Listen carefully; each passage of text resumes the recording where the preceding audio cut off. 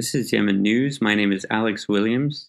Today is April 22nd. Over the last 24 hours, many parts of Yemen has seen flooding. There's been a lot of rain and different governorates throughout Yemen.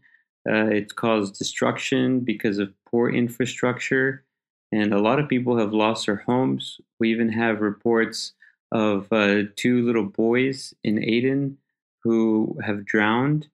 And I saw some of the video, and it was just very tragic to see these boys so young that drowned. And there's also a lot of stories of people who have lost their homes, flooding, and vehicles, and a lot of property destroyed.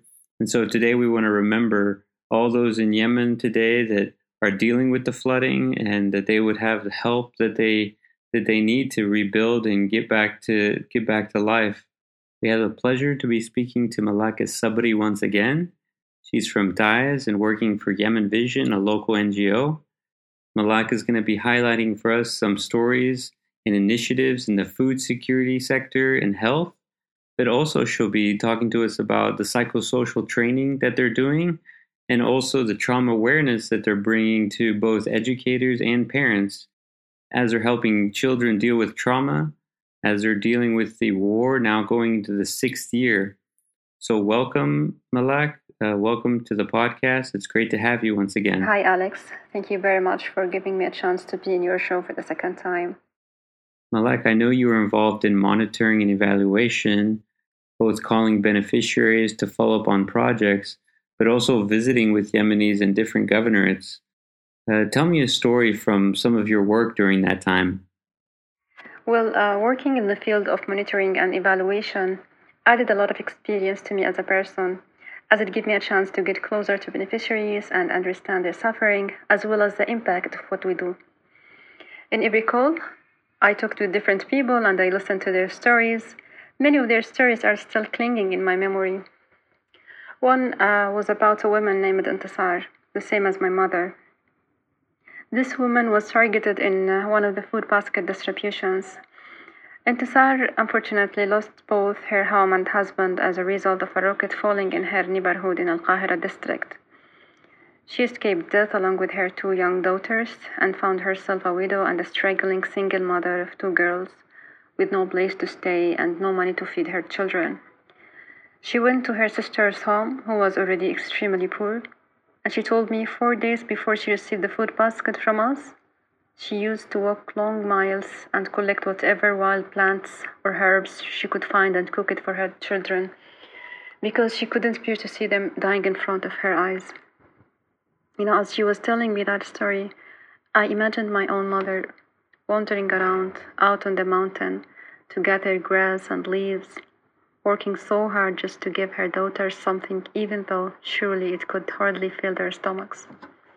I really cannot imagine what it's like to be so hungry that you would eat leaves and grass.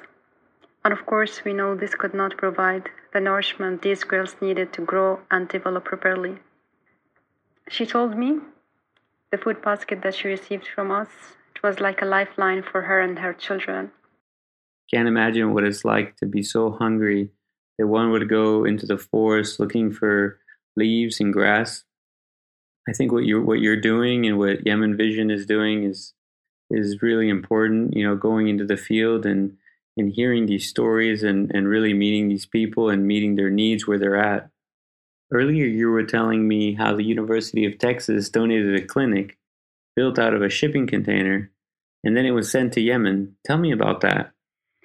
Yes, that was January 15, 2019, when we at Yemen Vision received the first container clinic, which is a clinic that was built inside a shipping container.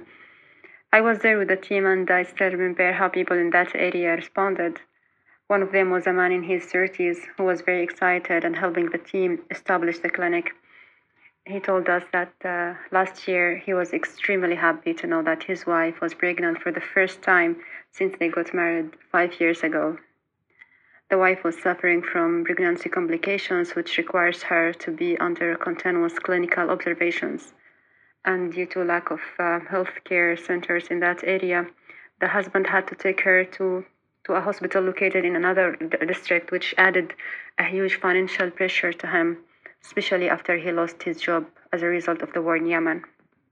After 2 weeks, on Friday morning, the wife was heavily bleeding and he waited long hours just to find transportation to take her to the hospital, trying to save her and the baby's life. But unfortunately, it was too late, so she miscarried in the third trimester. That's very sad. It's very tragic to hear such stories. But I'm glad that this container clinic is now in that area, and hopefully in time it can serve a lot of people. Like you've also told me about how you're supporting also psychosocial activities. Why do you think psychosocial support and trauma awareness is so important for Yemenis? Actually, I started thinking about the importance of psychosocial support because of the children in my neighborhood. You know, in my neighborhood, there is a large empty yard where I used to play with my neighbors when I was a little girl. And when I grew up, you know, every afternoon when I came back from university, I used to see children gathering in this yard, just, you know, some of them playing football and others playing hide and seek, eating candies, you know, laughing like angels, and they made me smile. However, after the war started, I noticed that they started to play very aggressive games. For example, acting as two fighting parties and killing each other by fake guns and etc. And that sense actually shocked me. And I felt I really needed to do something to try to help these children recover and live, you know, their normal childhood before it's too late.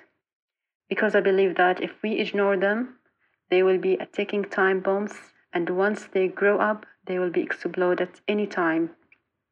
And you know, one day the war will end. However, the traumatic memories of the war will last longer, and if we don't help people deal with them, they can be more dangerous than the war itself. It's very true what you said, Malak. Tell me about the children that you're training and some of the psychosocial support activities that you're involved with.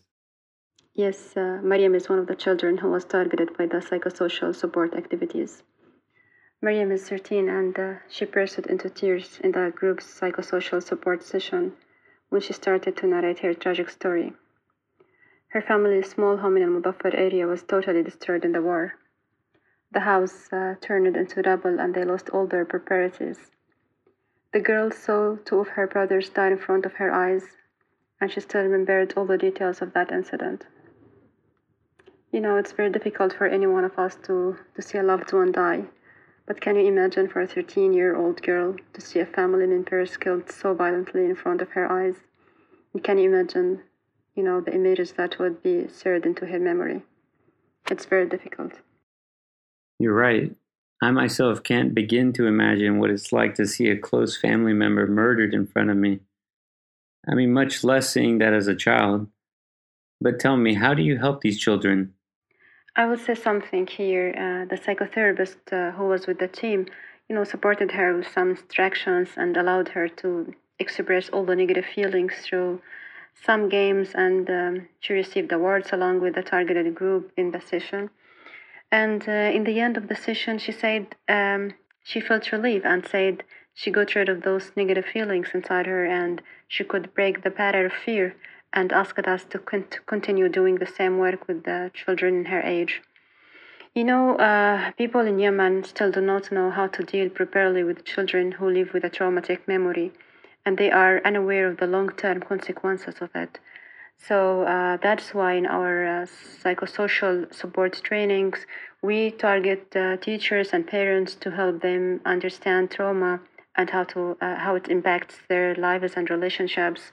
And also, I think it is very important to teach them how to cope with stress and traumatic circumstances, especially for those living in Yemen now. That's wonderful to hear, Malak. I'm glad you're there with the teachers and the parents, and you're helping them to understand what trauma is and how to cope with stress and traumatic circumstances. I think it's even more important now that they may be facing COVID-19 in Yemen, along with all the other challenges that they have. So thank you, Malak. Thank you for being on the call again today. I appreciate that, and I really just encourage you to keep going in the different projects that you're doing. So thank you, Malak. Thank you very much, Alex, for your encouragement and support, and I really appreciate that. Thank you again for having me. Bye. That was Malak from Yemen Vision.